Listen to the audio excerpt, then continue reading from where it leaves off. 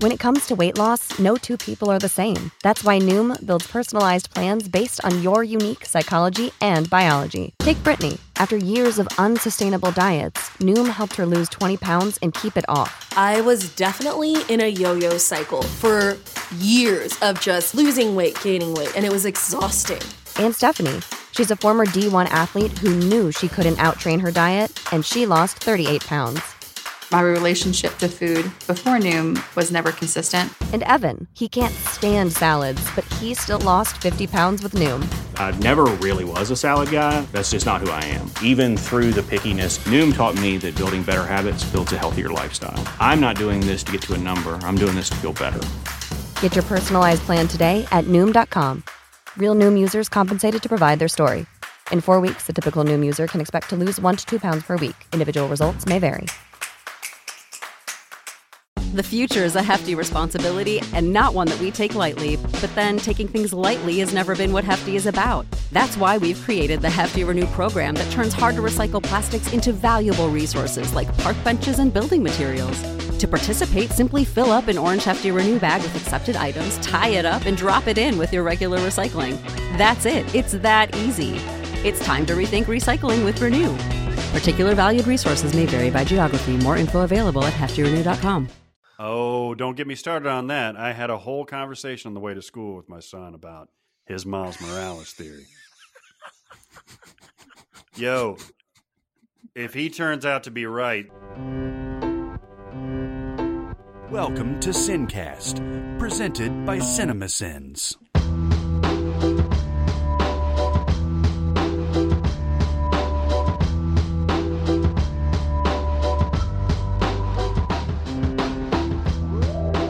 Everybody, welcome to the Sincast. This is Chris Atkinson from CinemaSins, joined as always by the voice of CinemaSins, Jeremy Scott. I'm the king of the world. And from Music Video Sins, Barrett Share. Hello. And today we're going to have one of those Bay episodes. That's a little redundant because the Bay in the Bay, the episode is already there. It's like DC Comics. It's a basic ass episode. I used to call my practice golf balls PGB balls, which was redundant. yeah, exactly. It reminds me of the thing that I remember Jeremy doing way back in the day when we went to some place to watch a band or whatever, and the menu had with con queso on it, and he told the server, "This says with cheese."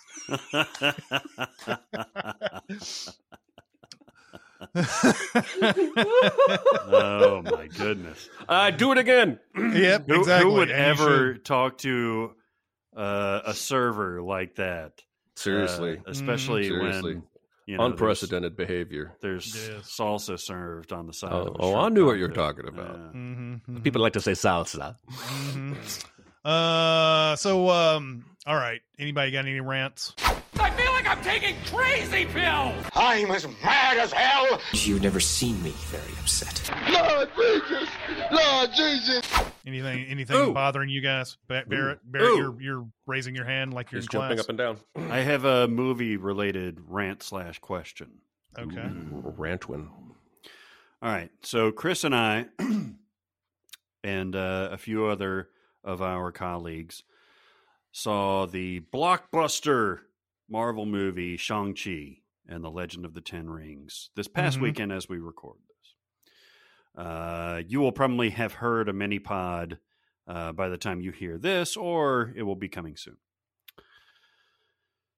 Did gangbusters, which we'll talk about later on, gangbusters relatively at the box office. The total Labor Day weekend domestic gross, from what I understand, Chris, is $90 million. Somewhere around there. I haven't looked at the latest ones, but it's somewhere around there, yeah. Which obliterated Labor Day records, which I was surprised about. I think Jeremy was surprised about. The previous record holder was like $30 million from 2007's Halloween, Rob Zombification.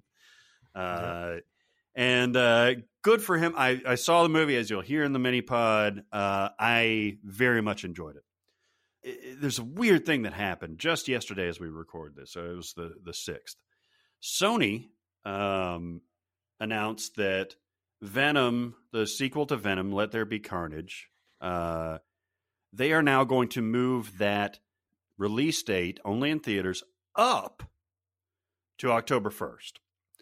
Now, if you've been following this, they've had this in the can for forever, much like a lot of pandemic-era studios. It was supposed to be released, I think, June of last year. Then it was moved to October. Then it was moved to September of this year. And then it was moved just a few weeks ago in August to mid to late October of 2021, mostly because of the Delta variant and the spread of the pandemic, the spikes. From what I understand, this is fairly new news, but from what I understand, it's based on Shang-Chi's performance that they said, you know what, screw it, we're going to move this now up 2 weeks or 3 weeks ahead of when we had this scheduled.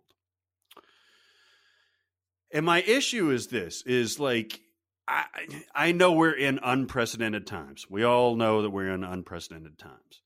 But this is fucking whack-a-mole to me. And this is absolutely making it up as we go along. And I feel like, obviously, money is the only factor in all this stuff. They're not factoring in, you know, how much of a safety hazard this is or that kind of thing. Maybe they are, but that's not the primary thing. The money is the big thing. My problem with this is that it's all based on, well, people braved the theaters for Shang-Chi, probably will do it for another superhero / anti-hero film. And if that's how we're going to go, that is very, very weird to me. There is nobody is taking the lead and saying, this is what we're doing. Warner's tried to do it last year when they did the day and date thing with HBO Max to mixed results. And I think this is going to be chaotic moving forward, especially since we as Americans have certainly not solved the issue of the pandemic. What do you guys think about this? Oh, man, so many thoughts. The most insignificant one first. What if there's something... Okay, so just a few days before Venom got bumped up early, 2 big Tom Cruise movies got pushed back to 2022 now. Right. Top Gun Maverick and Mission Impossible 7? Mm-hmm. Yeah, I don't know if they have a name for it. Yeah. And so clearly they're not even using the same logic at these various studios. But yeah, I feel like this was very reactionary. Shang-Chi, is it Shang-Chi? I've been saying Shang-Chi because I'm an ignorant American. In fact, though, the chi part is even wrong, but you know, nobody American can say exactly. Word, yeah, right? Even though they go to great pains to pronounce it in the movie, but okay, yeah, that's the best that we can do. I think that blew everybody's expectations out of the water, and so yeah, Sony was like, "Hey, let's get ours out right now." Everybody's going to the movie. They've decided for now they're going to movies, and in 3 weeks they might not be. But so, they're going to see that movie is my issue. They went to see Shang-Chi. That's not how studios operate. Going to see all movies. They're not going to see About Time. I'm going to break in here because if it had stated its release date, you're not having a problem with that. It's the same thing. They're still coming out with their movie. Well, why does moving it make any difference? It's what Jeremy was saying, the reactionary nature of it. Now, does 2 weeks really make that big of a difference? No. It does if you're trying to position your movie the right way, though.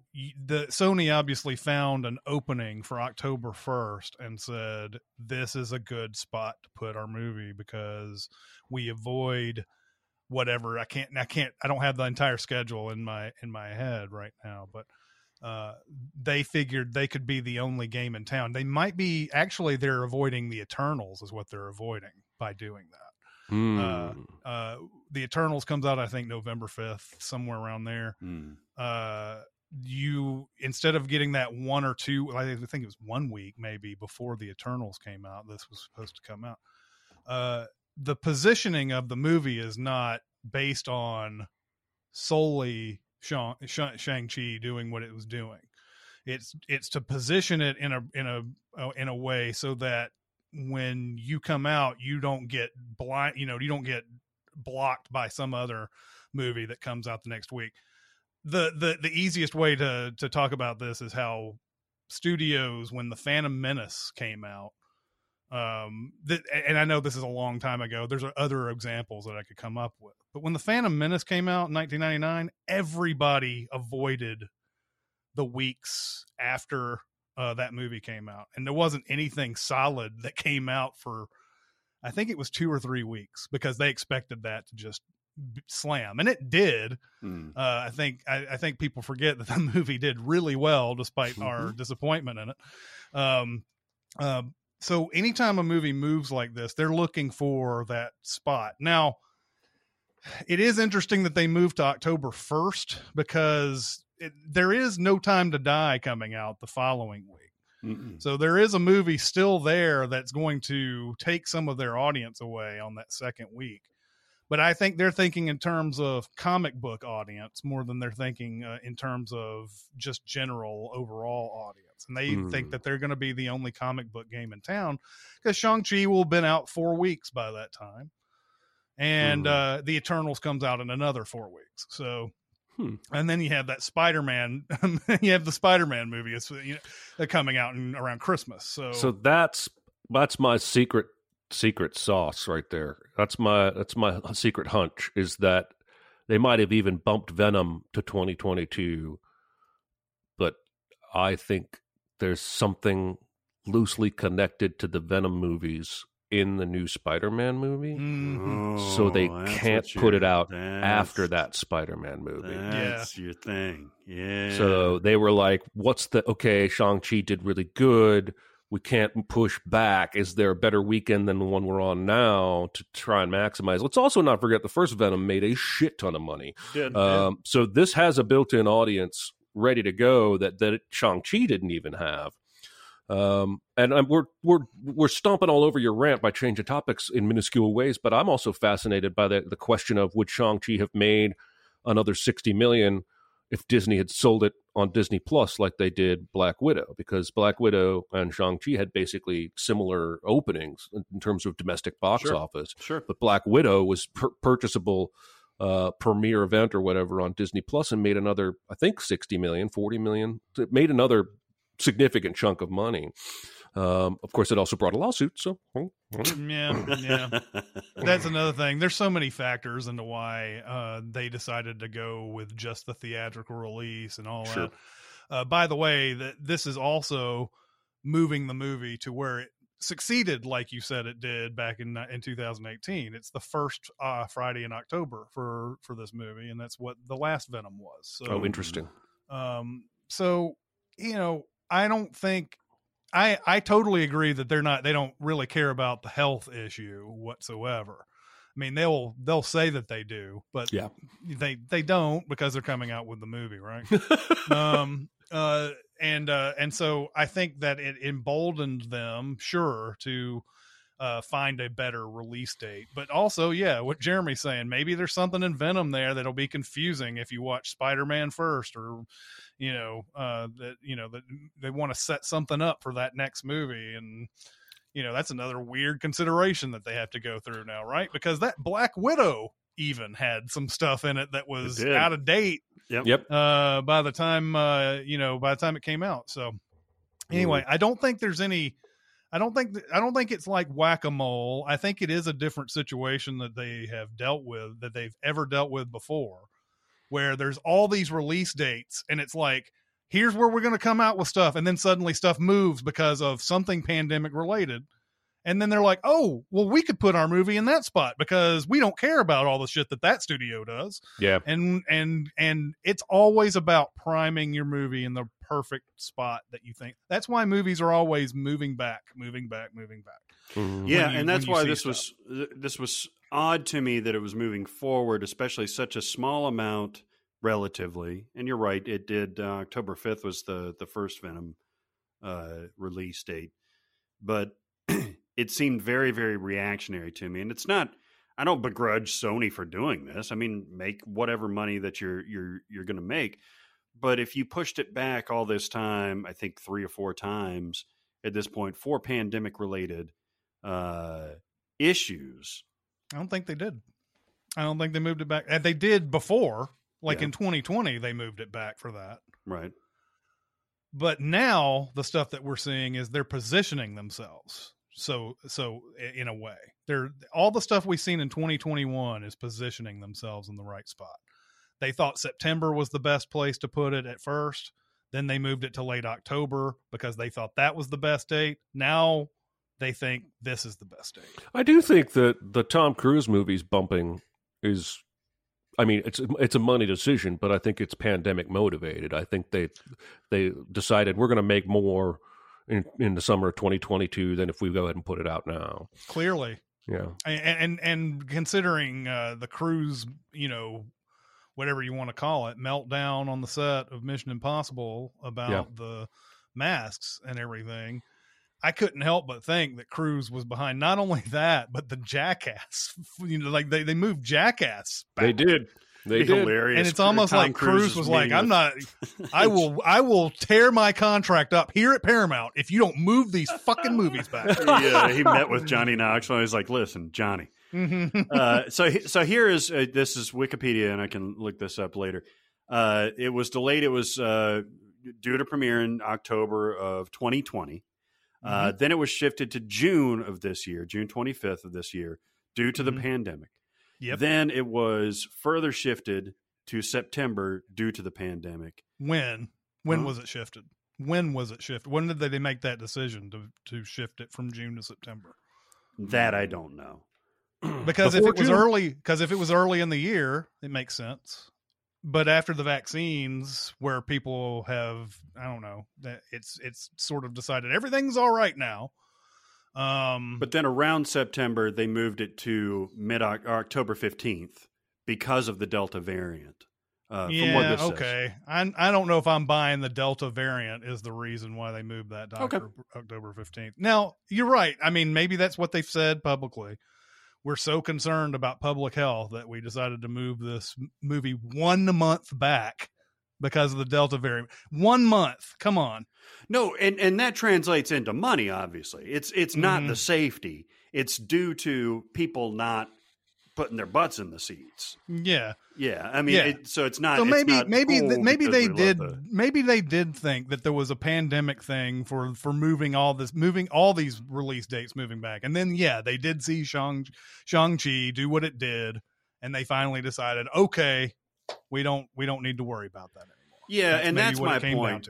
And it's like Hollywood always taking the wrong lessons, or I wouldn't even say the wrong lessons, but their own lessons, their selective lessons from one thing. It may not be that everybody's ready to go see a comic book movie now. It may be that people wanted to see Shang-Chi and the Legend of the Ten Rings, you know what I mean? And may not say, I'm going to risk either wearing a mask or contracting something or something like that to see Venom 2. And that's kind of what I was going for, is that it seemed reactionary to me. But I think you guys brought up good points. Is you do have to position it. Obviously, if they had their druthers, they probably would have. I mean, the initial release date was October 2nd, 2020. So they're positioning it in the exact same location as what they originally planned.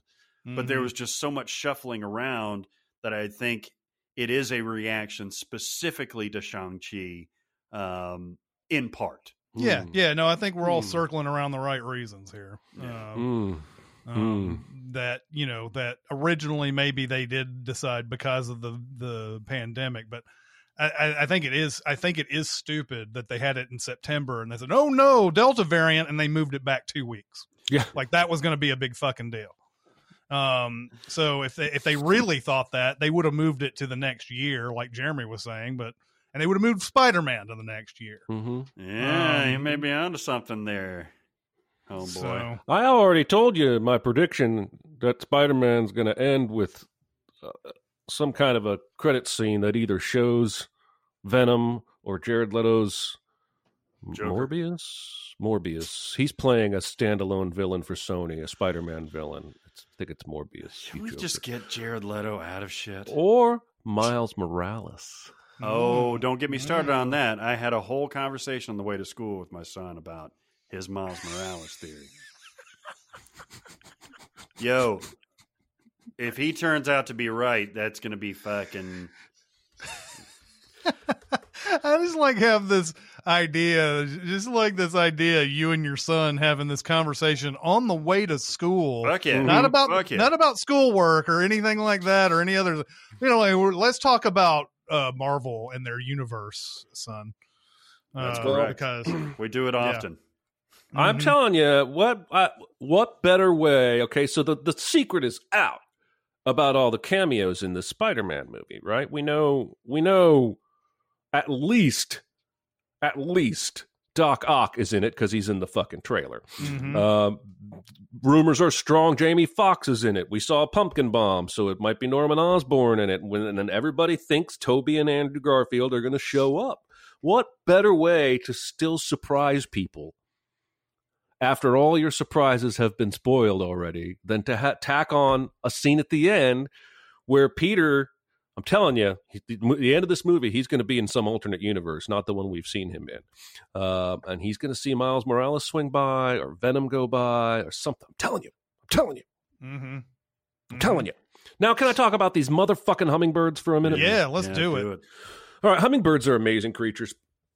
They spend their winters in somewhere between Mexico down to Brazil, right? And they migrate, fly over the fucking Gulf of Mexico. Now, these are birds that have to drink sugar water or get it out of flowers on the regular because they burn so much sugar flapping their wings like that. So it's a miracle that these guys can fly over the Gulf of Mexico. And then they continue to migrate throughout the spring all the way up to the top of North America and even into Canada. These are the ruby-throated hummingbirds. Yeah, of course. It's the only ones we get in Tennessee. It could now, be I have put up by an African swallow. A swallow. I have put a feeder out for hummingbirds every year for the last 10, 11 years. At my old house, I would get 2 or 3 at the peak of every year. And another amazing thing about hummingbirds is that they return to the same spot. So I was seeing the same hummingbirds every year come back to my house and back to my feeder. We've since moved, and I've got a feeder out here outside my window right fucking now. There are 5 goddamn hummingbirds on there, and I'm going through a quart of hummingbird nectar that I make myself a day. I've seen up to 10 at once every day for the last week. There's something happening. It's not normal. Now, I actually saw a post on the Nashville subreddit saying hummingbirds, and everybody enjoying how many hummingbirds we have this year, and nobody had any science, nobody had any conclusions, nobody had any answers, just everybody saying hummingbirds. Maybe there's a little extra because they're starting to migrate back south, and I'm sure that's possible, but last year I had 5 max. I sent you guys a video on Slack a year ago going, look at all these hummingbirds, and that was only 5. And now we got 10. I put a full quart out there yesterday, and it's half gone. It'll be gone by the time I go to bed tonight. They're eating me out of sugar and water, which is not ultimately very expensive.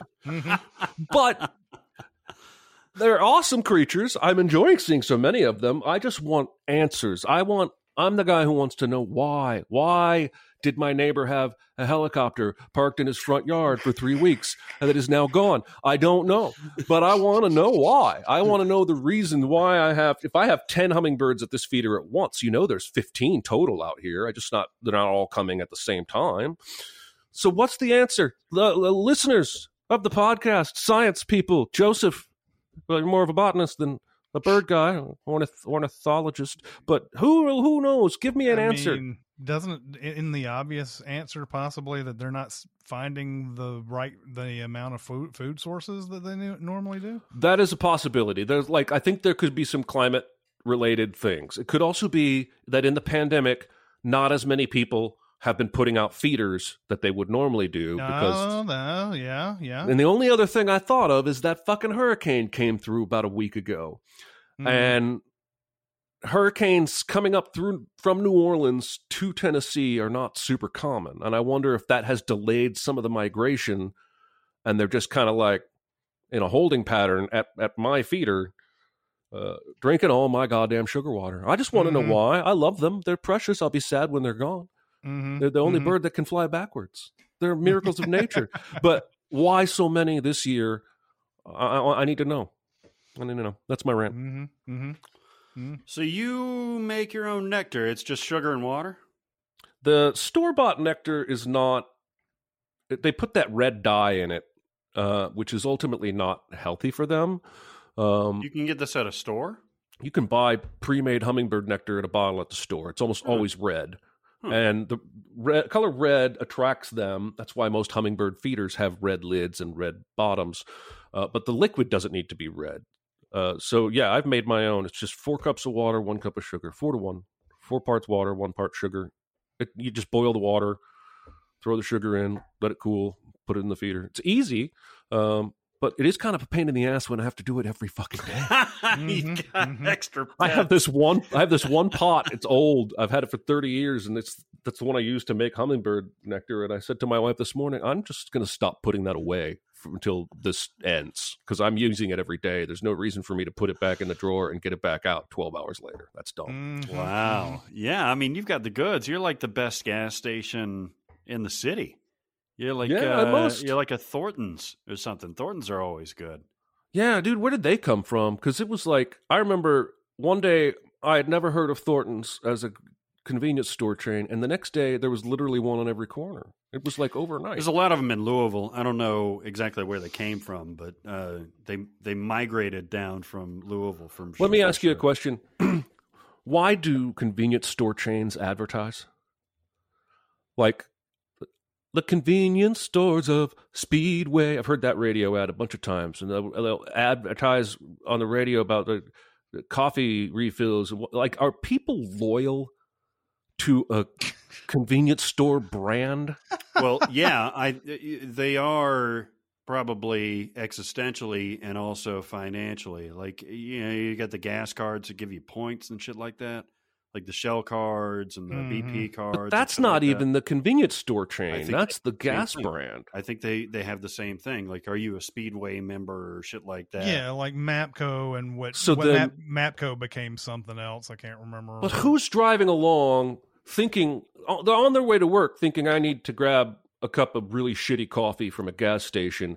Then they hear a Speedway ad and go, I'm choosing that over MAPCO and Thornton's. That ad put me over the top. I'm a Speedway guy. There are people. I know there are people who do this. I agree with you that because I'm not loyal to any fucking convenience store. No, I buy gas when I run out of gas and I'm close to a gas station. I'm not like, I've got to go my extra mile to get to the racetrack. You know, there are people out there though who are looking to get those points. They're looking to get those discounts, and you know, times are tight. You know, there's you know, if you can get an extra $1 off of a bag of chips or something that you're going to buy, then yeah, you're going to go work your way towards that. That's weird. Yeah. My rant is just about noise. I think I'm more sensitive about noise than any person that I know. If you grab, speaking of bag of chips, if you were to grab a bag of chips and start eating them in front of me, just know I'm very close to that woman who went crazy over Mary Hart's voice back in the day. Very close. Kramer did too, right? Yeah, Kramer did it in Seinfeld later on. Yes. Very close to that. Anytime somebody brings out a bag, I'll watch streams sometimes, and like people are like, you know, playing poker or something, and they start eating chips, and I'm like, no. And is it the chips themselves that really the crunching of the chips? Yeah. The crunching of the chips. Anyway, this is not about crunching of the chips, but it is part of just my noise aggravation in general. I was actually trying to think of a rant during the pod prep and everything, and I was sitting there and I was hearing all this chatter outside. All this, like, you know, people out on their deck. Out in my neighborhood, man, people love having parties on their deck, and I don't get it at all, man. I don't get it. It's like to me, it's like the inside, only outside, but everybody loves it. Everybody loves having a fucking party on their deck, and they're loud. They put music on. They talk louder than normal for some reason. Yeah. And then there's like, there was a cacophony of woos coming from that deck several times. No. Oh no. Several times. And I was just sitting there thinking, you guys know that people hear you, right? It's not like you're on the inside when you do this. I don't know, man. When I was first introduced to decks back in the day,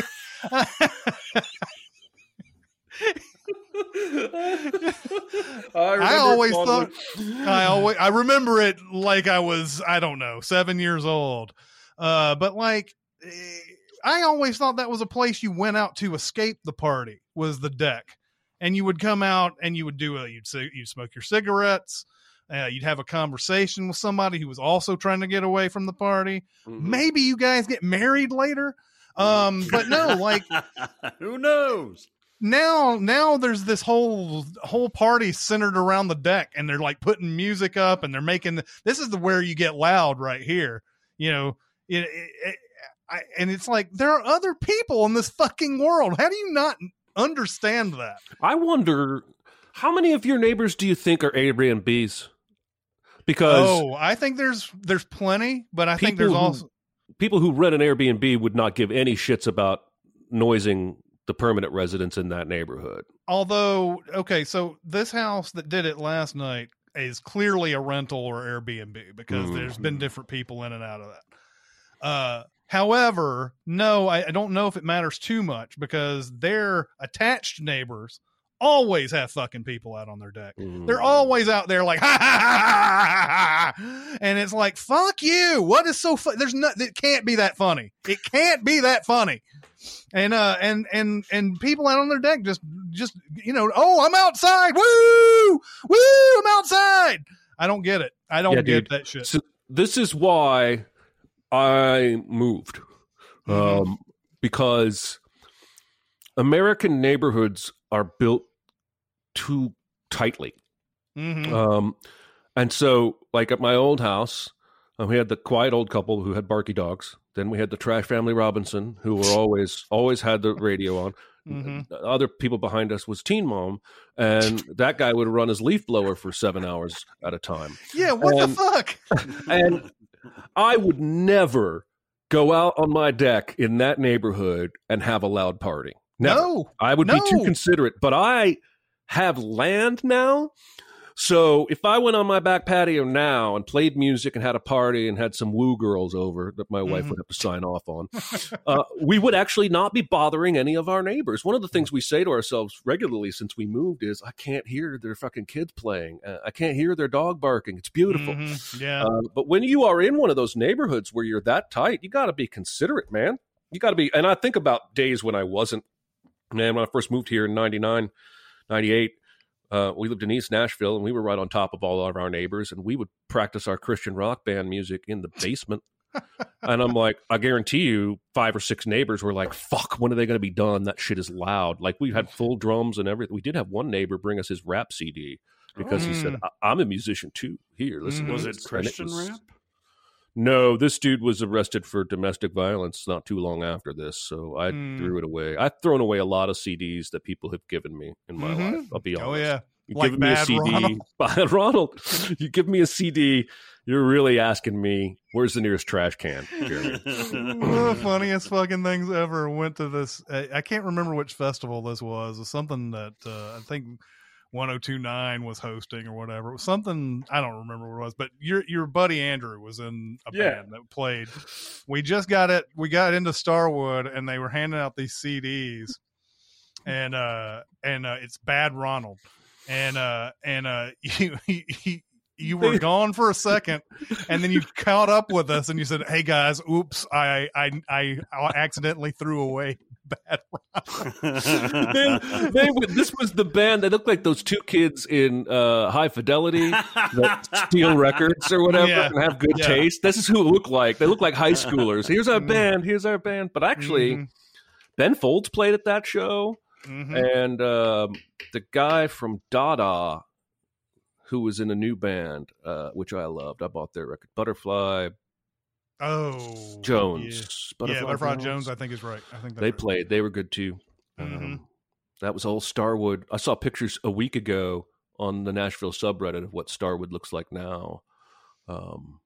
It's hard to orient yourself, but the main stage is still there, and then the steps that go up to the grass seating are still there, but everything's overgrown, and there's like rebar sticking out. So it looks like a apocalyptic version, like when they always walk by like Wrigley Field and it's covered in ivy and shit like that in those movies where 10 years have passed.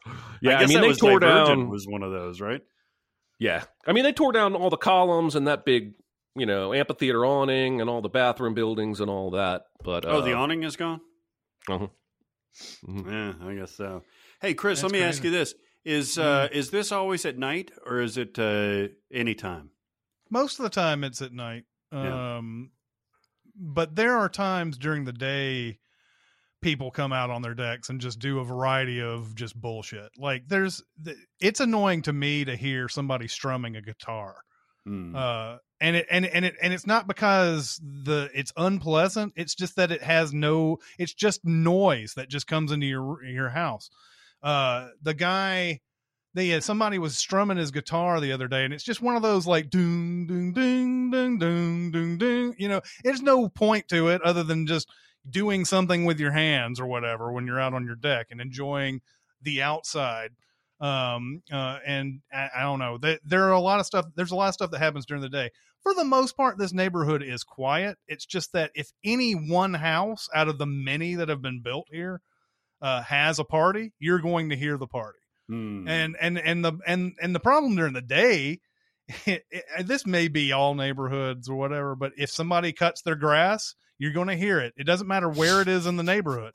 So like you hear 7 blocks away, like an endlessly incessant amount of fucking mowers in this neighborhood, where it's just like, oh my God, how many people have to cut their grass today? And it's, there's like 100 houses in your vicinity. That's why. So anyway. I got the answer. I swear to God, I just read about this 2 days ago, but this dude in Japan invented a gun, quote unquote, that if you point it at somebody talking, it stops them talking. And the U.S. Navy is even using this weapon. And basically what it does is it uses cameras and a bunch of sensors, a powerful microphone, and it takes what you're saying and shoots it back at you like 1/100 of a second after you've said it.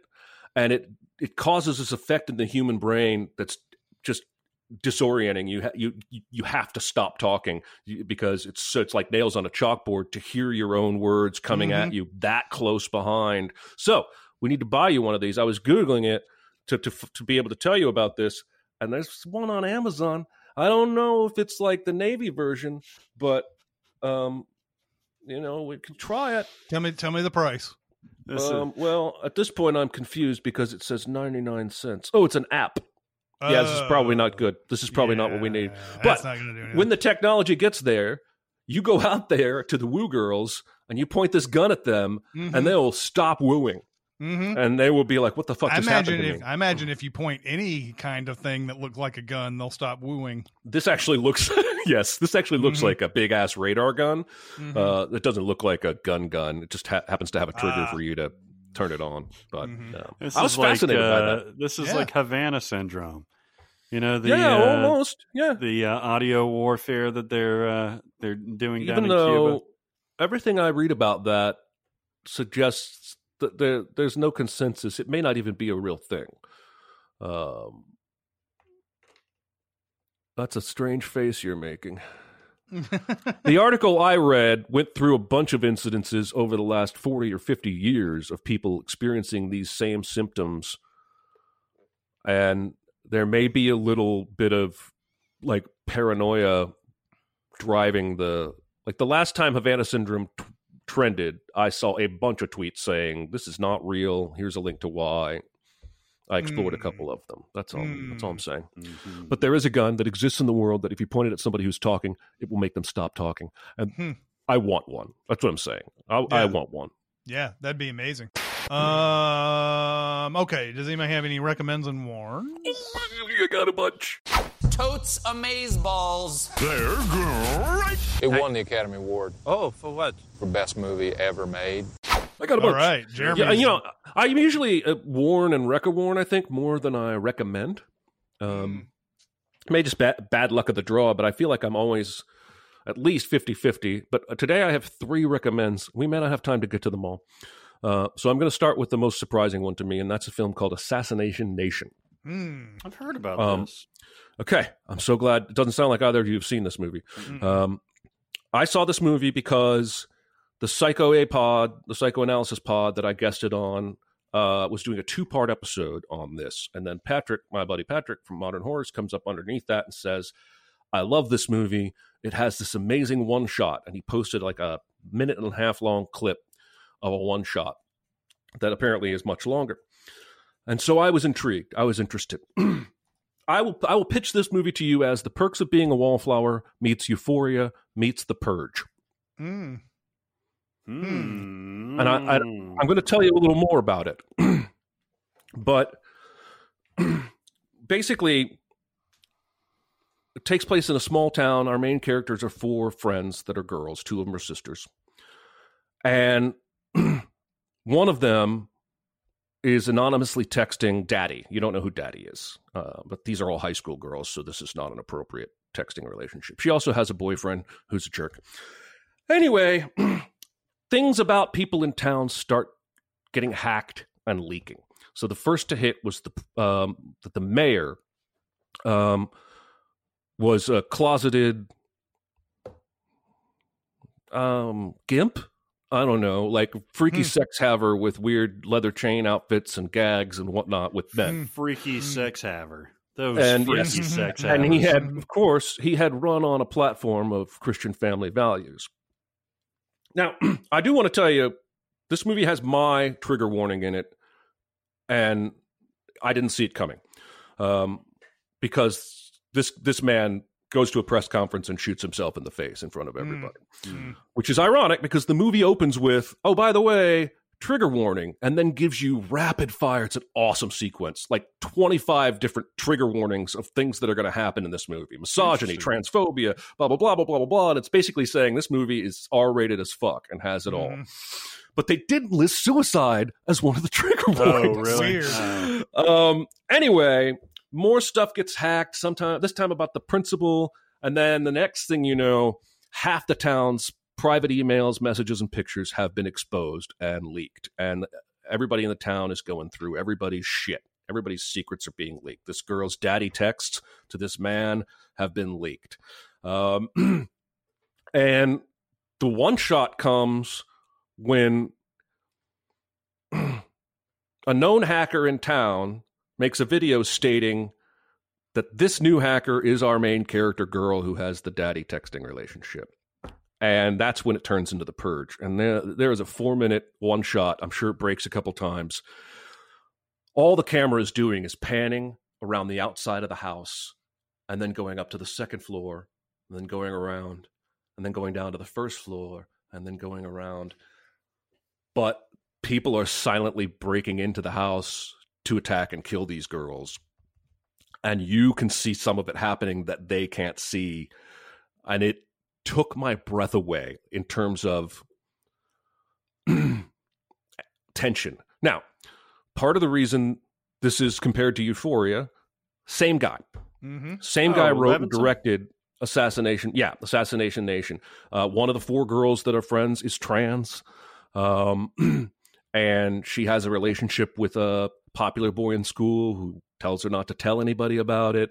There are a lot of Euphoria-like themes, but also that glimmery, shimmery imagery from Euphoria and the cool setup one-shots. The ending of this movie is after a night of basically the whole town purging.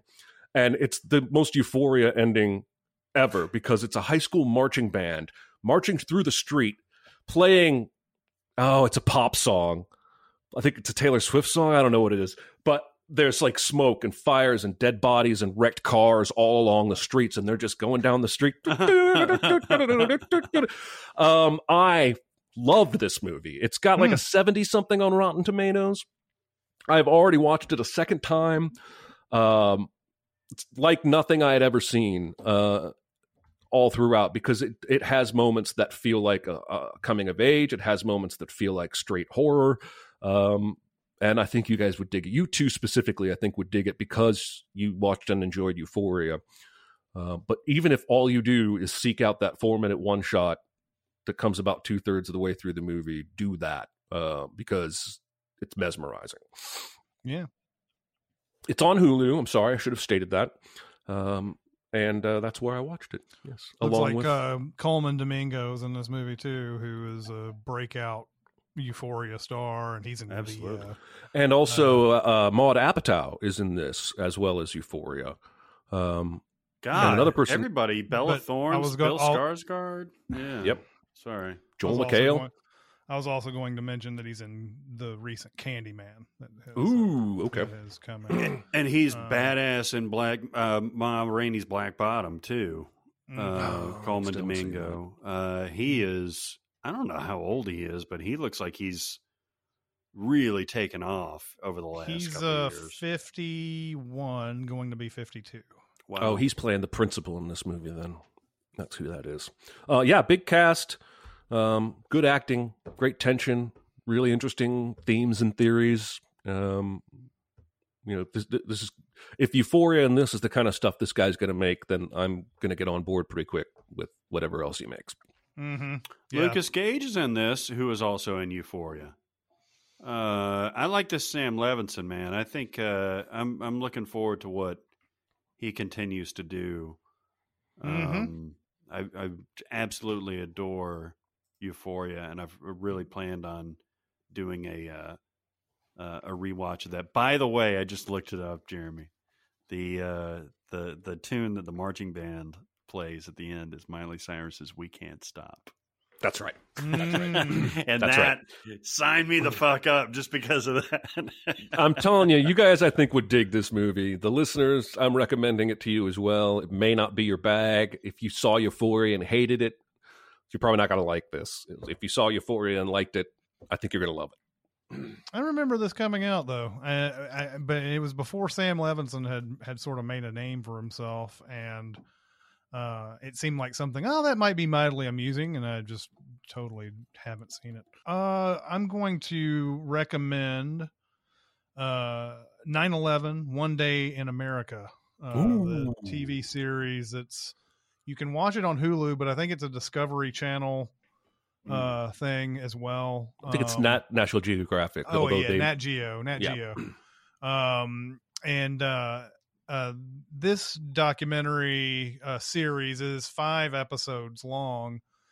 I think we're all, when this episode comes out, the 20th anniversary of 9/11 will have happened. I think a lot of us who watch, I watch a lot of 9/11 stuff. I still haven't figured out why yet, really. It's just something that I think it's one of those things where it's so unreal and terrifyingly real at the same time that I just can't turn away from it for some reason. And so when they make new stuff with new footage and everything, I always gravitate towards it. But this one stands out because even though I've heard survival stories and hero stories in 9/11 before, these do it there's stories I have not heard before in here. Now there might be some that were generally related in other docs, or you've read newspaper articles about them or whatever, but hearing the people talk about what they were doing that day, and where they were when all these things happened, it's a miracle almost all of these people are alive. Yeah. And the one, there's several different stories. One is a paramedic who's looking for his partner, and he's feared that he's dead. And all these episodes start with a thread. Basically, there's somebody who talks at the beginning, and then you don't hear that person for a while, and then like sometimes the stories sort of like merge because the person they're talking about is the other person that's been talking in the episode, and you don't know that right off the bat. But just some of these stories, man, I think everybody has heard of the stairway that magically stayed, out of harm's way when one of the towers collapsed, and the fireman who survived that day tells the story of why he was there, like why he was there. He was there to save people, and I think this one is where they're in is it the South Tower? That's the second one to go down. I can't remember which one it was. I think it's the North Tower is the second one to go down, because it's the first one to get hit, but it's the second one to go down. They're in I think this fireman's like in the 70th floor or something when the South Tower goes down. And they're like, okay, we're going to have to they have all these people ready to go down the stairs and everything. And they go down, and they run into someone, I don't know, 20th floor or something. Her name's Josephine, I think is her name. And she is sort of in a ball, crying, praying, all that. And they have to pick her up and go down. They say, he's basically like, if that one tower can fall, this one's going to fall. So we better get down there. And they get to the 4th floor, and Josephine basically is like, I don't want to go any further. And that's when the North Tower starts falling. And he's like, we're hearing the each floor hit each other floor as they come down. And we're just expecting at some point there's going to be that last one that comes down and hits us and we're done. But it never happened. And then there was silence. And you hear stories like this all the way through this 5-episode season. Just miraculous type of things. There are also a lot of awful things. And if you don't want to hear about some really awful things, you don't want to watch this series probably. But if you want to hear a bunch of acts of heroism and how in the world some people who didn't even expect to be in this place ended up being there and ended up doing heroic things, the stories are very well done. I mean, I was moved by, I think, every episode that came out. So I highly recommend this. 9/11, One Day in America. You can see it on Hulu and Nat Geo, I guess, as well. I have seen 3 episodes of this. Everything he's saying is correct. There's a guy who talks about walking out and just seeing bodies everywhere. Mm-hmm. It's graphic description, but the interviews are almost to a person kept from getting too emotional. Mm-hmm. It's a weird thing, the way that guy is describing what, if I had to describe it, I would curl into a ball and cry if I had to describe what now maybe he's told the story a million times. What I appreciate about the series is the unexpected footage of the people we've been listening to. So like there's one of a firefighter who's in the North Tower when it collapses and he gets trapped under a piece of concrete. And we're seeing him tell the story in an interview session 20 years later. And, the guy in there with him gets out and fucking abandons him. Yeah. Leaves him for dead. And he eventually pulls himself through and scratches up all of his whole fucking body on rebar just to get through.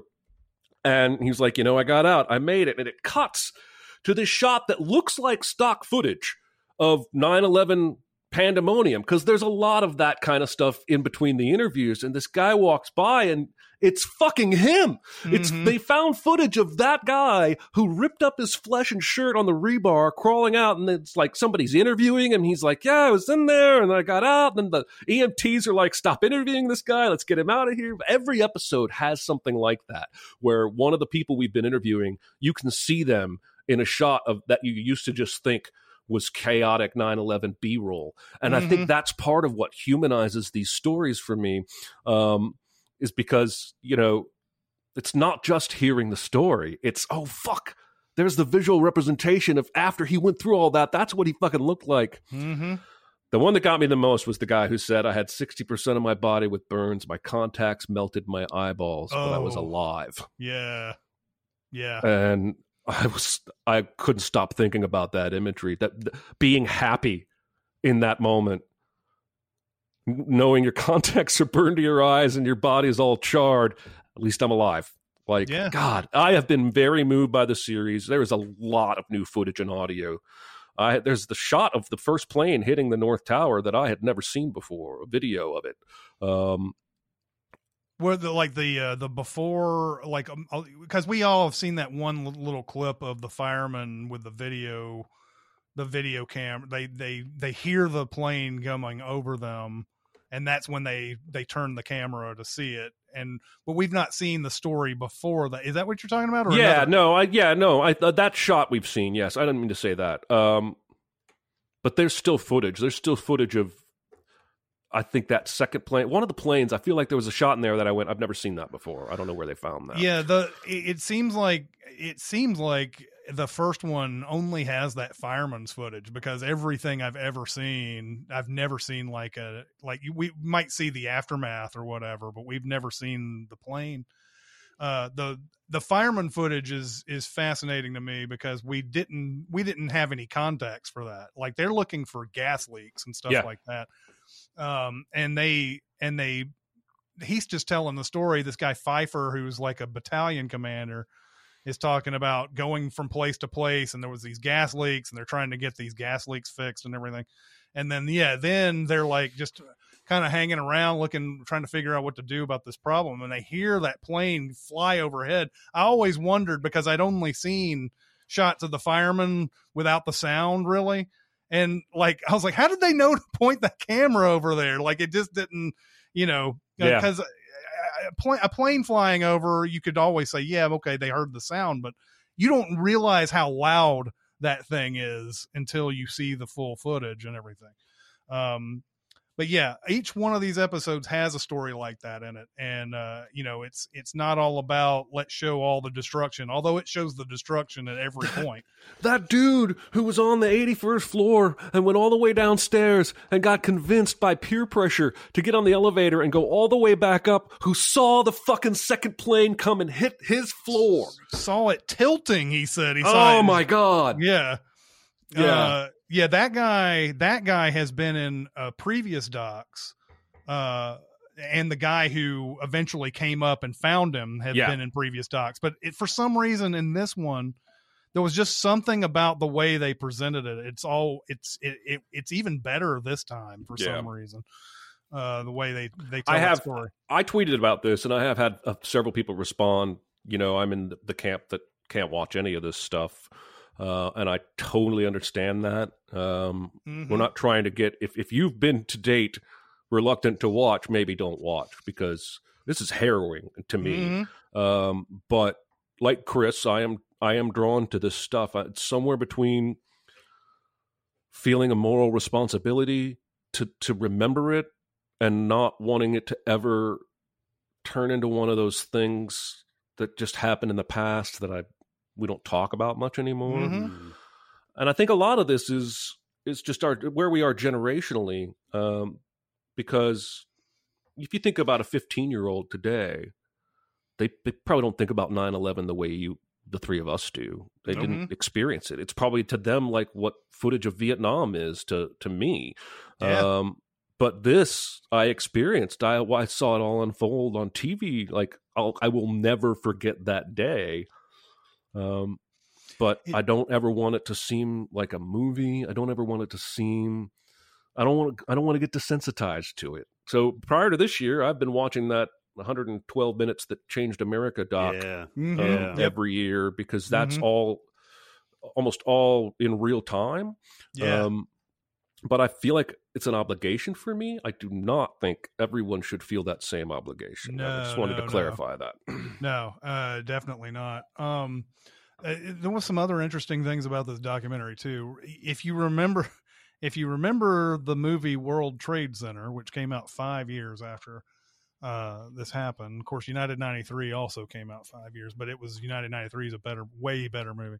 But World Trade Center, the story of that is also in this documentary. There's an episode that talks about it's more, if you remember, Michael Pena in World Trade Center, but not Nicolas Cage, because they don't really talk about McLaughlin all that much in that one for some reason. But one thing that I thought was, I don't remember. In fact, I know because I looked it up later. There's a guy named Jason Thomas, I believe is his name. He's a Marine. I was like, I don't remember this guy in World Trade Center. I remember Michael Shannon. Now, Michael Shannon is playing a real guy in that movie, but there's another Marine in there in World Trade Center that is played by William Mapother, who is the Tom Cruise's cousin. Yeah, that's who he's playing. He's playing Jason Thomas, who is a black guy. He's playing a black guy in that. And I was like sitting there going, I just don't remember this dude. And I was like, oh, that because they cast William Mapother for some reason. Interesting. In this. And he's telling this story about, like, you know, walking. Here's the thing we don't think about a lot of times during these rescue missions that they had. People are walking on 6 and 7 stories of debris. Yeah. And it's as dangerous as anything that was going on. Like Jason Thomas is sitting there talking about, yelling down into holes, hoping somebody will call back to him. But when they finally find somebody who's actually alive down there, like the actual operation to get down in there and like help out, I mean, it's nearly impossible. They finally got some rescue workers that had come in that night. They were able to wave them over to their spot, and that's how they were able to get these firefighters out. But yeah, this is again what Jeremy was saying. If you want to hear these acts of heroism, it's great. If you don't want to relive any of this, then definitely don't want to watch it. But this is a high recommend if you do. Yeah. It's been a long time since I saw Oliver Stone's World Trade Center.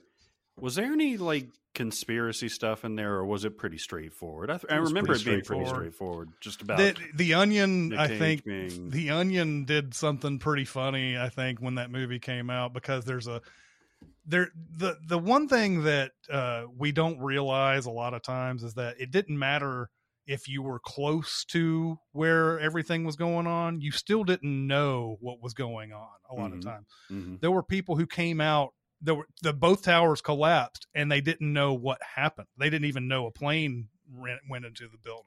Yeah.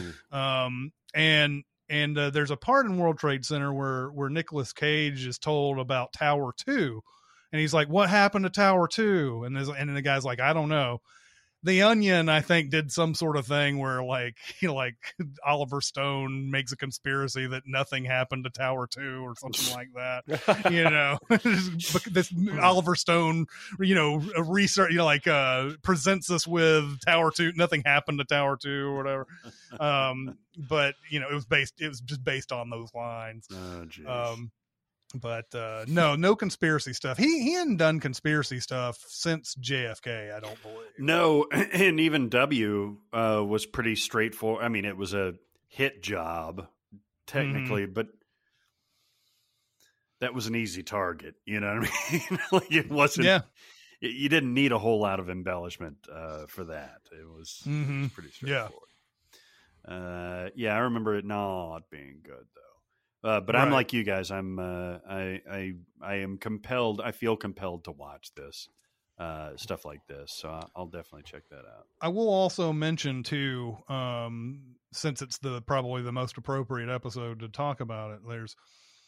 There's one on Apple TV that talks about what George W. Bush's day was like. That one's pretty good. One thing that I find disturbing about a lot of the documentaries I've seen lately that talk about presidents, the people who were under that president love that president too much. They love that president too much. was talking about the Reagan's documentary and how Jim Baker was all like, he fired those guys. That was amazing. He fired those, people lost their jobs because they were looking for better wages and better. Yeah, that's a real fucking great job Reagan did. Yep. But like the same thing for George W. Bush. People who worked under him are all like, oh yeah, he did, this was awesome that he did this and that and the other thing. And it's like, fuck you.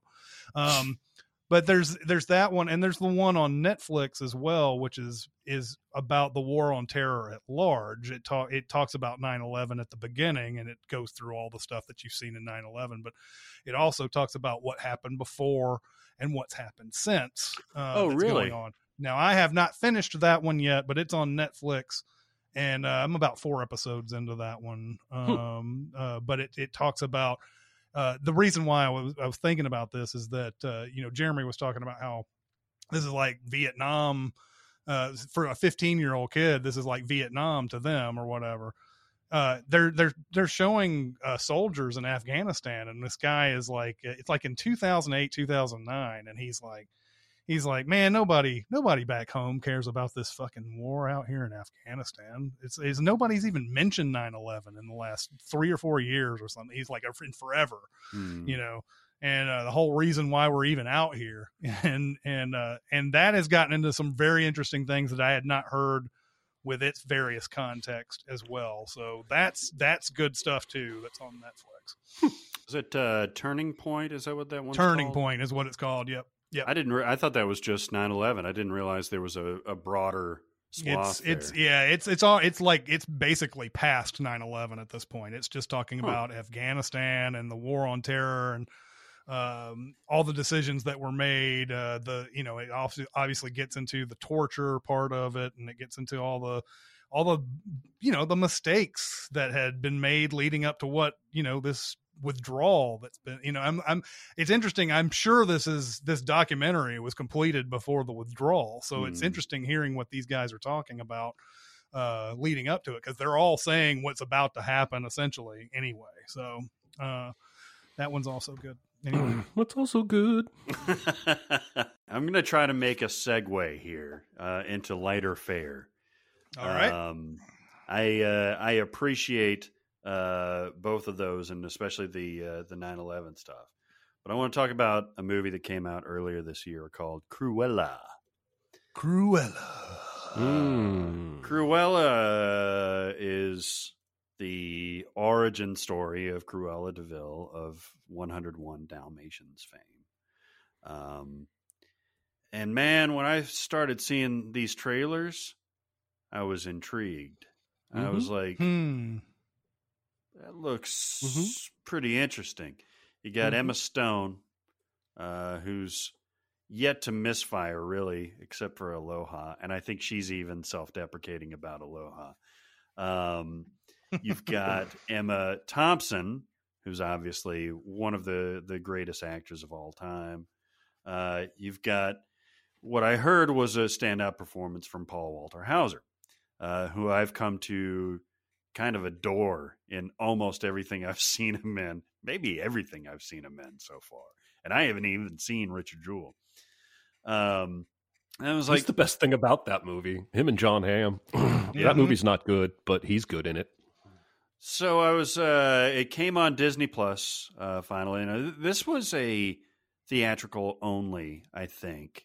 Or was it a premium thing on Disney Plus? It had the same thing as Black Widow did, because after Scarlett Johansson sued, there was discussion about whether Emma Stone would sue. And then 2 days later, she signed a deal for Cruella 2 that I guarantee you has like compensation for nothing the streaming of Cruella. Had nothing to do with that whatsoever, I'm sure. But yeah, at the time in May when it came out, late May or whatever, I was not interested enough to pull the trigger on a $30 rental for this. So it came on Disney Plus for regular members and everything, and I watched it. Now, I have seen both iterations of 101 Dalmatians, the original one and the Glenn Close one, and all right. Obviously saw the original one when I was a kid, saw the other one when I was a teenager. it holds no weight for me whatsoever. No nostalgia or anything like that. And so I went in, with really just like, hey, I'm going to watch Emma Stone and Emma Thompson do their thing. And so I watched this movie. I fucking loved it. I was not expecting that. I was not either. Now, this movie ain't perfect. The stakes are generally low. There's a few detours and whatever, but it's fun. Emma Stone displays her whole range from chewing dialogue to meek to sad to all the stuff that we've expected from Emma Stone over the years. There's a lot of shades of her Birdman character in this, if you can believe that. The cinematography, you talk about one-shots. There are several one-shots in this movie that took me completely by surprise. Both exterior and interior that are beautiful. And Jeremy and I have talked about Marie Antoinette and saying that is all style over substance, almost all style over substance. This has more substance than that, a lot more, I think, but it's still heavy on style, and I fucking dig it, man. It takes place in mostly in the mid to late 70s, in the West End of London, the high fashion district. Emma Stone as Estella works for this cruel, no pun intended, cruel Devil Wears Prada type of dictator of a fashion house named the Baroness. Little shades of Phantom Thread in this too. She is a clothier, a fashion house, and Emma Stone's character Estella wants to get into that. And to get into that, she must become a dual character of Estella and her alter ego, Cruella. And once that happens, man, this thing lights a fuse, and it is so much fucking fun. I was grinning. I was just like, yes, this is awesome. The supporting cast. Now, if you've ever seen the original, or I think they're in the 96 remake too, Jasper and Horace, the two henchmen for Cruella. What Horace is played by Paul Walter Hauser, and Jasper is played by Joel Fry. Who's a British actor that is spectacular in this. Really, the entire cast. Kirby Howell Baptiste, who plays Sasha in Barry, Chris, is in this. Mark Strong is in this. The cast is fantastic. The style is fantastic. The cinematography is great.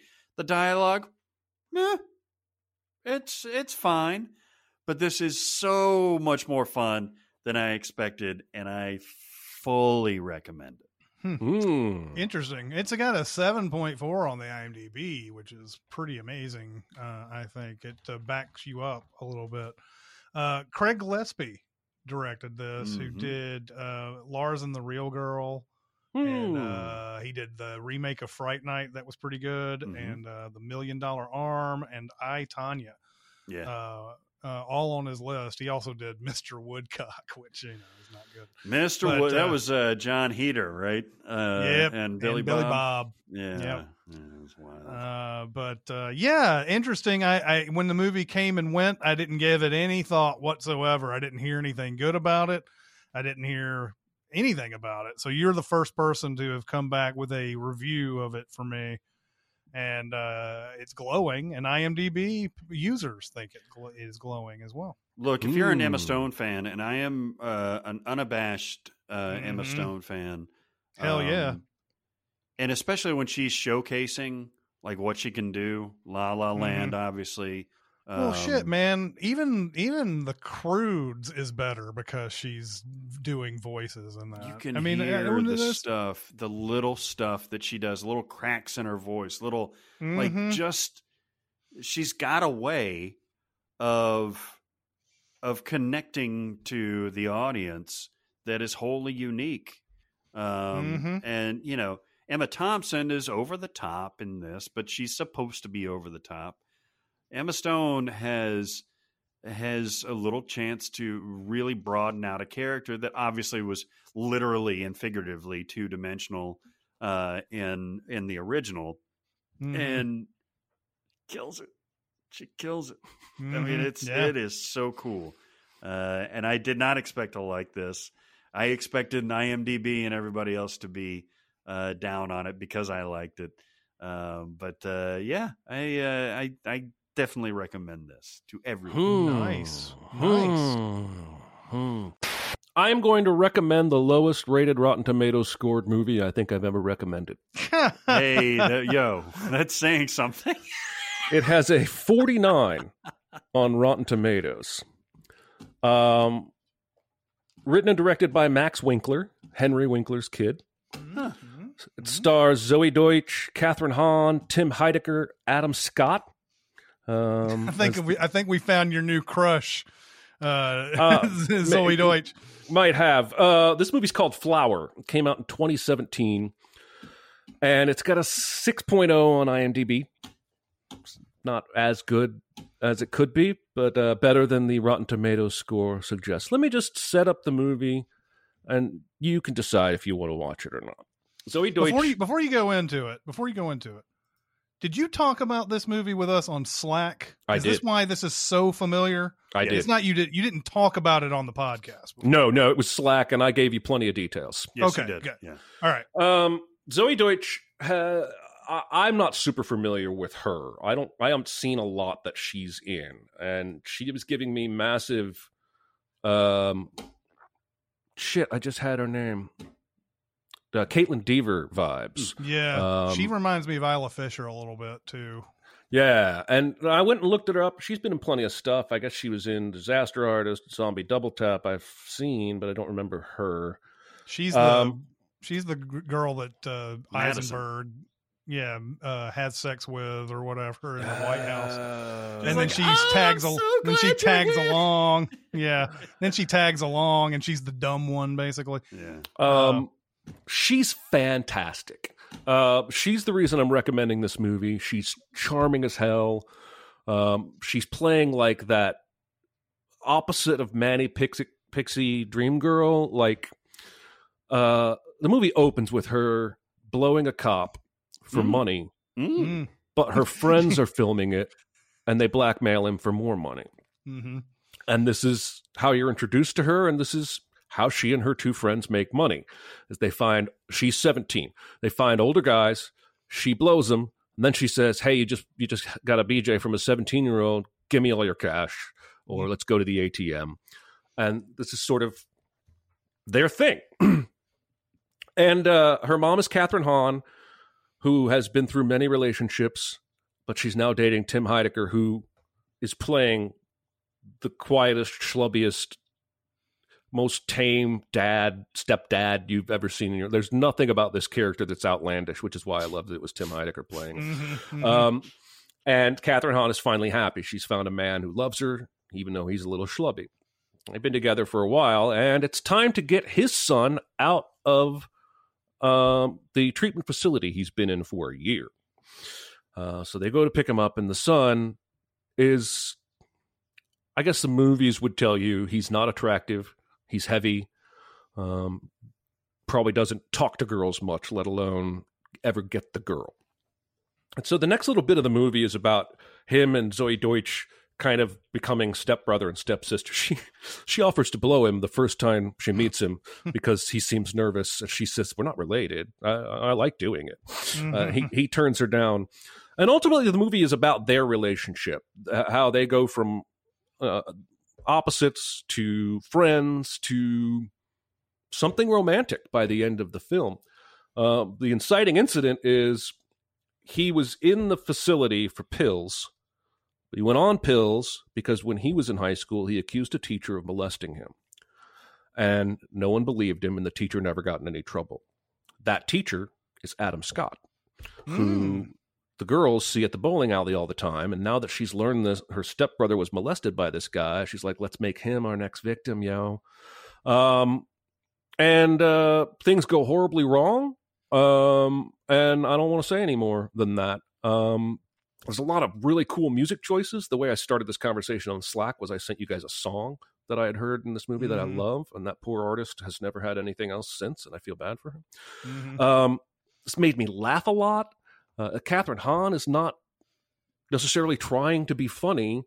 It's so weird to have her and Heidecker playing, these famous comedic actors playing these boring people, really. It just was so totally unexpected. I never knew which way it was going to go. And I had a really good time. I watched it again a couple days later and liked it as much. So Rotten Tomatoes be damned. I'm recommending the movie Flower. So there you go. Zoe Deutsch is Leah Thompson's daughter. I see that. I can see that. Yeah, Leah Thompson and the director Howard Deutsch had been married for like 30 years or something like that. It's one of those long-lasting Hollywood marriages. But she has an older sister, I think, that also acts that hasn't broken through like Zoe Deutsch has. She was in Everybody Wants Some, which was the Richard Linklater movie that a lot of people compared to Dazed and Confused, which disappointed me when I watched it because I was expecting Dazed and Confused. But I'll watch it one day without that expectation and probably like it a lot more. And she was also in that Ed Sheeran music video. Perfect, I think, is the song. Oh, yeah. She's in that. Tonight. They used to play that back to back on Epic Awesome Video. I am going to Warn. Whoa. Sorry, Flower, which I recommended, is on Hulu. I know listeners like to... You're burning up some Hulu, yeah. I've been burning up the Hulu. Mm-hmm. I'm going to Warn. God, I've watched a ton of shit lately, and I don't know what to really recommend or warn, because a lot of these movies are kind of like, I don't know. I don't know if I can make it warny enough or recommendy enough. And it's, I'm going to warn a 1981 movie called Absence of Malice. Which stars Paul Newman and Sally Field and a whole bunch of other people that are in it too, like Bob Balaban.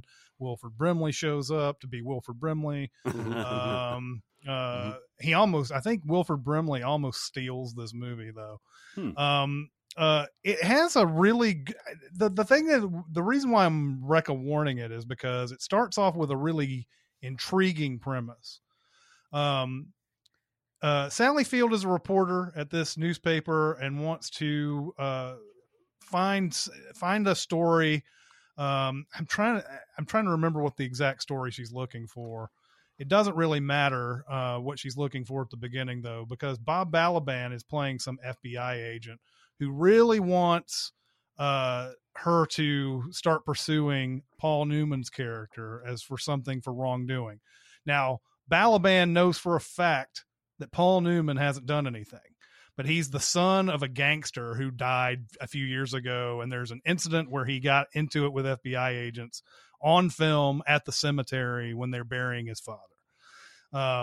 So Bob Balaban leaves a book out on his table when Sally Field's talking to him. He goes, I got to go somewhere real quick. And he knows that she's going to look through the book and find out that he's under investigation for something.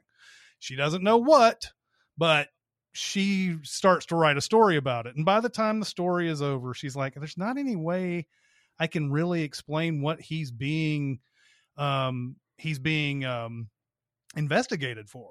I do now remember what the investigation was about. There's a union leader that has died and they think he's missing and they think it's a foul play. And so there's this discussion that maybe the Paul Newman character did it because he works in the business where this union leader works, and they're, so Sally Field at the end of this, writing this article says, I don't know if there's anything that I can really prove in this. All I know is that he's being investigated and there's not anything to really back it up.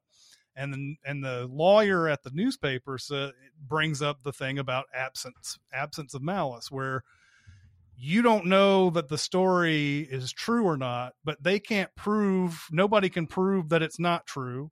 And we can print it without anybody having any problem with it. And we're totally in the clear because we've heard this story and we know that it's happening, but we don't have any other like details or whatever, but still we're in the clear to print the story. So she prints the story, and it basically like immediately sort of ruins Paul Newman's life, because a lot of people think that he maybe killed this union leader guy.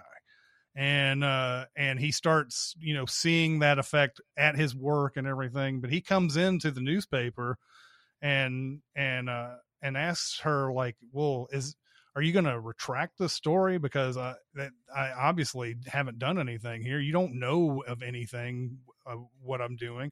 Like, if it turns out that I didn't do anything, are you ever going to write a big story like this that says I'm completely exonerated? And they're like, no, we're not going to do that because we don't care about that type of stuff.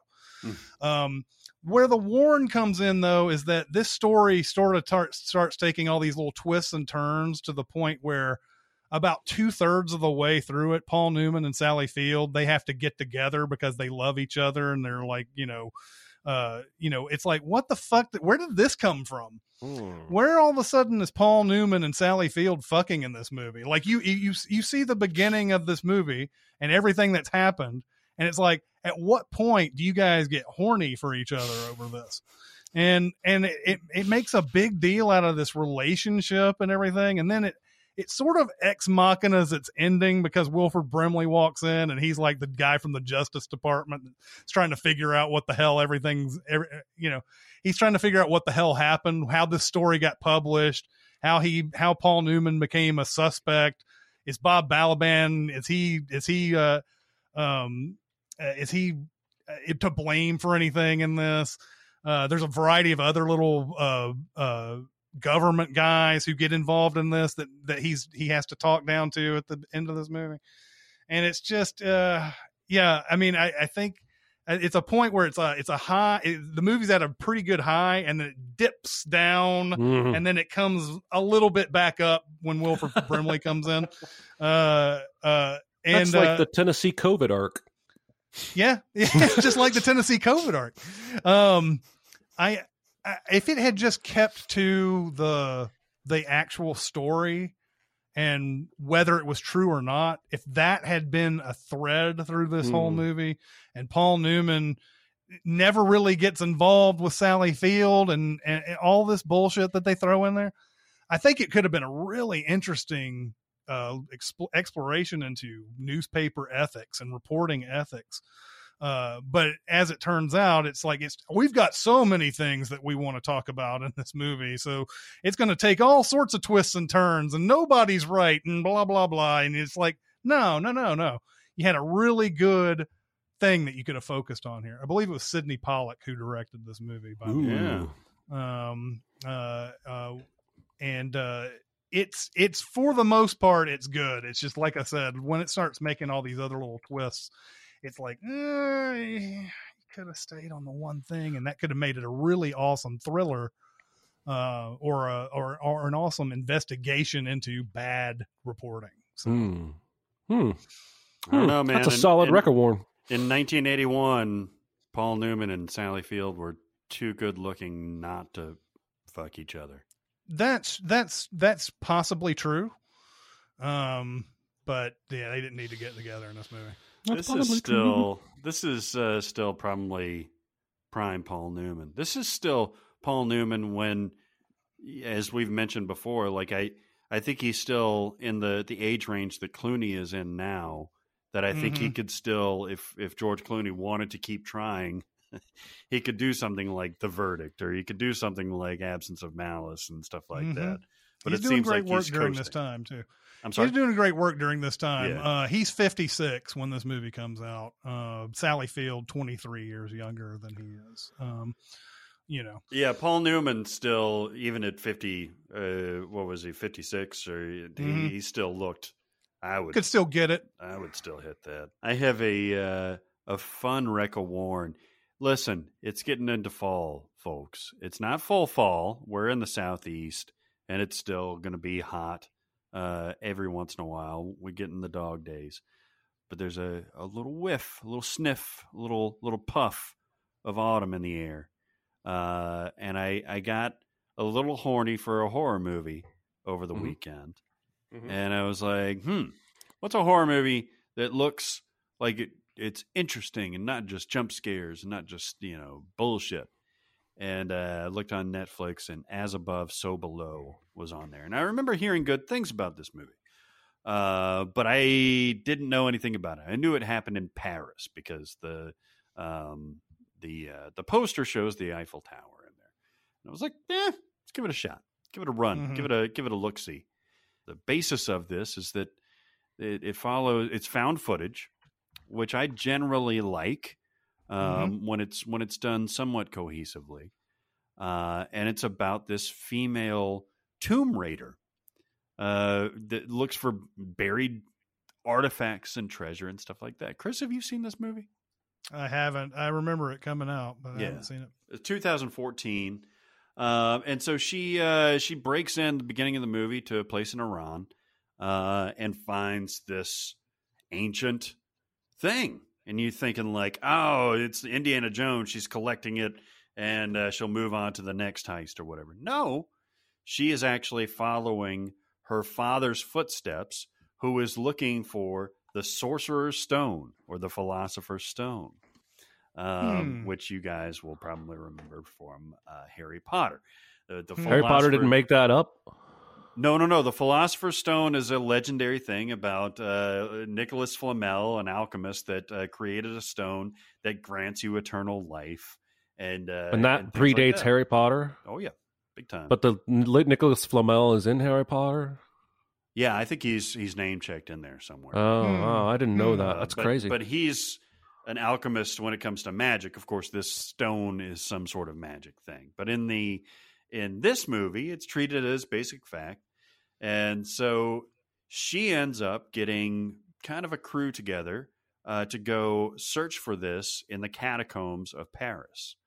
They have to find a French guy that knows all the catacombs very, very well and everything. They have to go to a secret type of thing. The other person in this movie is Ben Feldman, who you guys all watched Mad Men, right? He was the Ben Feldman was the guy who showed up. Kind of they derisively pointed out his Jewish heritage in that, but he played Michael Ginsberg. Kind of like the new hip guy that really didn't take any shit from Don Draper, and he's the one that was memed to death with the whole "I don't even know who you are" type of thing with Don Draper telling him on that thing. He's also in Superstore, if you've ever seen that, children's hospital. Yeah, he's been in a million things. And he's a really good actor. He's in this, and they find an interesting way to make. It's essentially like a Descent style caving movie in the catacombs of Paris. A lot of this is not necessarily just the horror angle or the found footage angle. It's also like a treasure hunt, like a national treasure type of thing, where they have to figure out the next step based upon, what the clues are. Escape room type of thing. The horror comes in. If you're claustrophobic at all, if you are scared of caves at all, this will test your resolve. It doesn't bother me. I've been caving many times before, and while I'm not super comfortable in tight spaces, it does kind of increase the blood pressure a little bit. There are some actual scares in this movie. There are some metaphysical things in this movie that kind of fill you with a bit of dread. It's a good movie. It's a good horror movie. It's got a really good cast. I like the found footage aesthetic. Once again, ain't perfect, but I like the cut of this jib. I like the way that they're doing this. This is, I think, a gem that's not talked about when it comes to horror stuff enough. As Above, So Below is a recommend for me for sure. Perdita Weeks, by the way, is Scarlett, the main character. What? But also, she is dynamic. She really holds a screen. She's a little bit. Her character, it's not her fault. Her character is a little overwrought, but she's fantastic, and she's easy on the eyes as well. I had heard middling reviews about this movie, so I never sought it out when it came out. But could be a case of picking this movie up without any expectations that would buoy it a little bit. I'd watch this for sure. Yeah, I mean, listen, this is a typical Barrett recommend who knows nothing about movies, and it's got a 4.4 on the IMDb. But I like what I like, and I liked this. I mean, Comcast now gives you, if you hover over a movie, it'll tell you like the Rotten Tomatoes score of that movie, and the lower that score gets, the more intrigued I am when it's a movie I've never heard of with people I know. Yeah. Like, I saw one the other day that was 3%, and if I'd had time, I would have watched it, but we were on the way out. But you can have a good time with a bad movie if you go in with the right approach. Yeah, and listen, I mean, there are certain aspects of As Above, So Below that are rote and that are, well-tread territory and stuff like that. But I had a good time with it. I actually checked with our resident horror expert, Jonathan, to see if he liked it, because I figured he had seen it, and he actually did too. And so I'm at least not the only one, even though IMDb does not agree with me.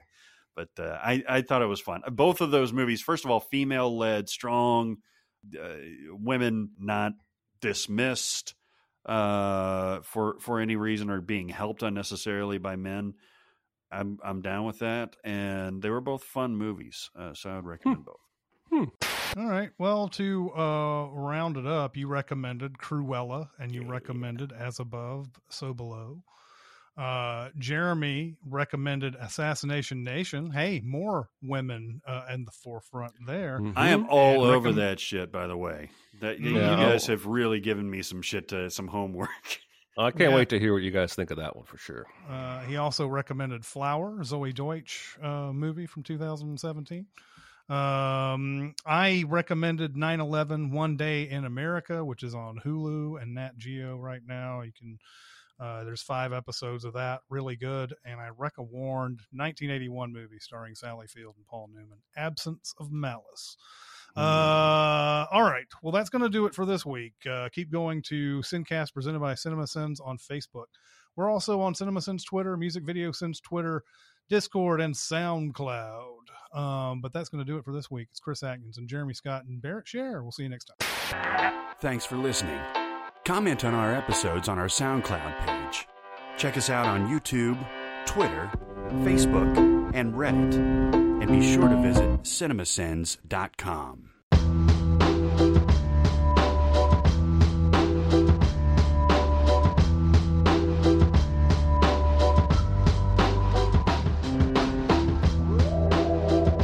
I saw, I guess for a while, one of the Kardashians' ex-husbands is dating, do you remember Harry Hamlin from LA Law? Yeah. Was it LA Law? Yeah. He's got a daughter. She's like 18. Mm-hmm.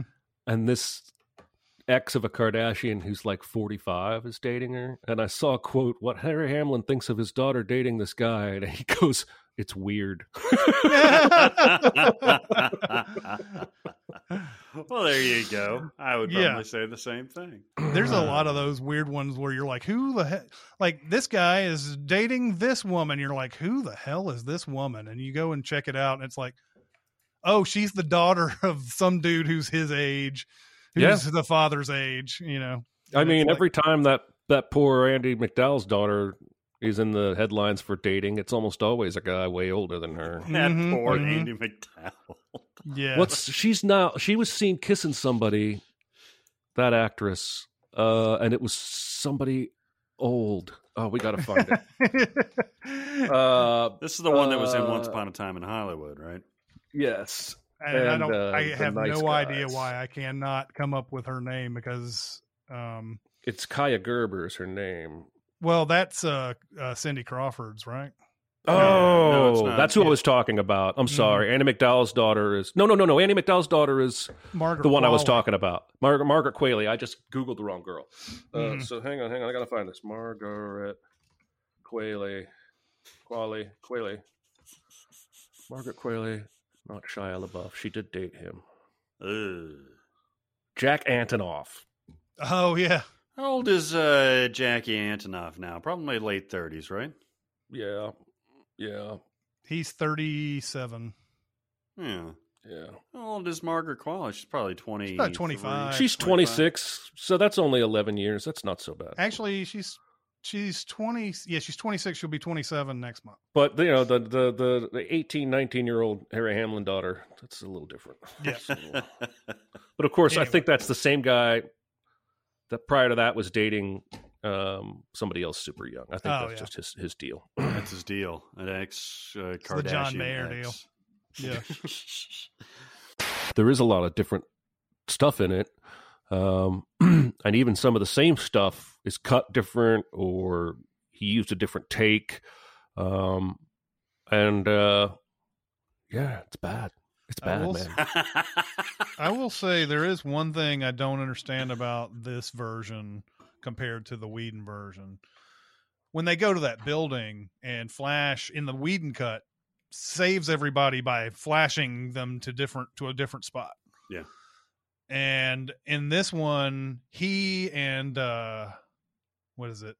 Who is the other person with him? They walk him up.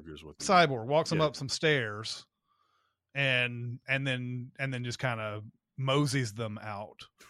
And I'm like, why doesn't Flash just go ahead and zoom them up to the roof? And he does one thing where he blocks a whole bunch of like debris and shit from falling down on the people, which is kind of cool. But like, I don't understand why we are slowly walking up some stairs to get to the roof when Flash is fast. What's also interesting is that, now Wonder Woman 1984 and Aquaman have come out since the original came out. Right. So there's more context that you can't ignore because chronologically this came out after Wonder Woman 1984, right? 1984 was like December of last year, right? Yeah. Or somewhere. Yeah. Yep. Yeah. So Diana should have a lot more shit going on than she does in this. And the Wonder Woman 1984 is just a fucking unbelievably unaware movie.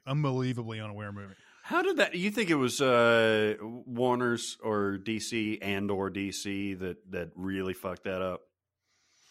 I mean, I feel like probably. everybody dropped the ball on that one. Yeah, but you're talking about how Wonder Woman should have all this, whatever, like more stuff involved or whatever. But all the movies that came out before Wonder Woman 1984 had no fucking clue about Wonder Woman 1984. Absolutely. Nobody knew she existed. Batman can only see her in pictures in World War I. That's it. And she's apparently like done nothing since then. In fact, even brings it up and says, it's like, you've got all these powers and you've just been lying low this whole time. You're a fucking asshole for doing that. Mm-hmm. And then the movies decide, nah, in 1984 she did something that nobody knew about. But that affected everyone on the fucking planet. Yeah. I saw the bare bones of that Patty Jenkins thing. She's not wrong though, right? It's just about how she phrased it. I think people took her comment to mean any movie made for a streaming service is not a real movie, whereas I think she was talking about more the old school direct to video style movies that are now direct to streaming. That's what I thought she meant from the little blurb that I saw, but I didn't read the whole story. So, she could have come out and just said, streaming's bullshit in general, but I don't know.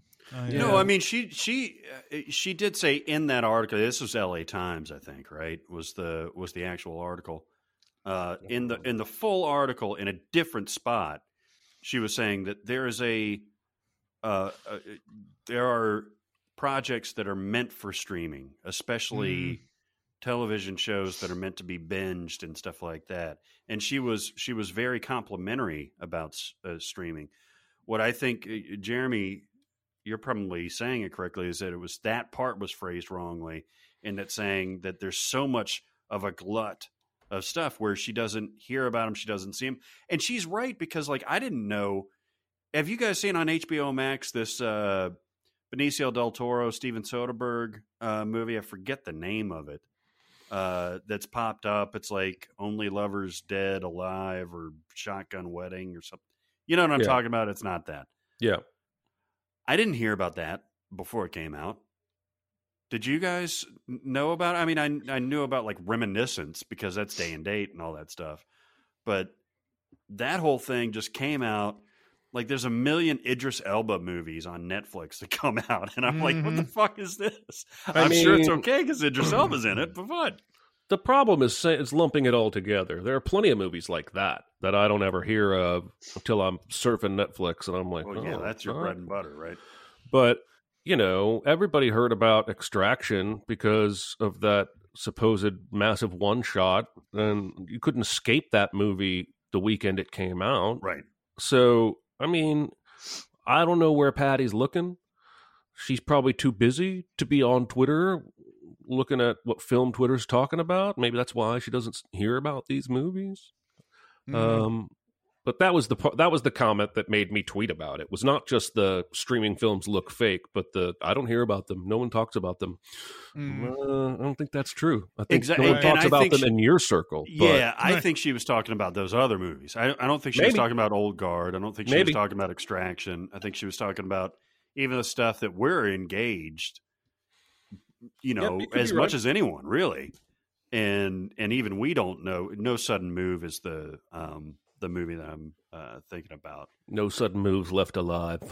And then, fall and winter, we're going to be having cocoa out there by the fire or maybe roasting marshmallows and shit. So you've got the actual fire pit is like what you get at Home Depot or something like that, like above ground type of thing. Yeah. That's fucking rad, man. You guys all have fire pits now. Fire pit. Is it logs or gas? It's just logs. Yeah, it's not going to be connected to anything. I'm just going to throw wood in there and set it on fire. You got a log guy? No, but they sell logs at Publix and Kroger and shit. I'll just do that. Well, I got a lot of trees. Maybe I'll just burn some of my own wood. It's like the Seinfeld thing when he's checking out the big apartment and he's like, how much do you tip a log guy? You know what's frustrating to me regarding tipping is at Sonic, now that you can pay with your card right there at the screen you order from, they don't give you a way to add a tip. And I don't carry any cash. Yeah, you gotta cash it up. No, I'm not. Those poor girls, every time I'm like, I want to say, I don't carry cash, or I tip you. Tell your bosses to give me a little widget. Well, one thing though, I thought I had heard about Sonic back in the day though, is that they don't get server wages. Like they get regular pay. Yeah. And that's the reason why there. You know, I've tipped them in the past, but I don't go out of my way to do it. Okay. But I've heard that. Now that could be completely fucking wrong, and if I've ever jilted a server, then sorry about that. I did not mean to. I just always thought that they got paid like any other fast food person does. I think they do. I think the reason people tend to tip them is that the extra thing they do is run the food out to your car, I guess, as opposed to handing it to you from behind the counter. But I do agree. I do believe they are paid more than like $2.39 an hour, like Waffle House waitresses. Yeah. But still, they gave me an option. I would digitally tip them. Yeah, I would too. You ever get roller skates anymore? No, I did get see roller one skates in mine nearby. I think they're allowed to wear them if they want. but no, I don't think I've seen that in years. That's no roller a goddamn skates. shame. Just once, I want to see some fat old 70-year-old dude like bring me my Sonic. Right? Like they have to be discriminating in their hiring practices because it's always girls under 25. Oh yeah, always. No, I got a bunch of young men. Okay, I've never seen that. They never wear roller skates. It's always the women that have. I've literally never had my Sonic food brought to me by a man, let alone someone that was older than 25. Like I have like a Lane from Seinfeld flashes every time I go there. Like that, they only hire girls. Like they only hire college girls. That's it. Like it's discriminatory.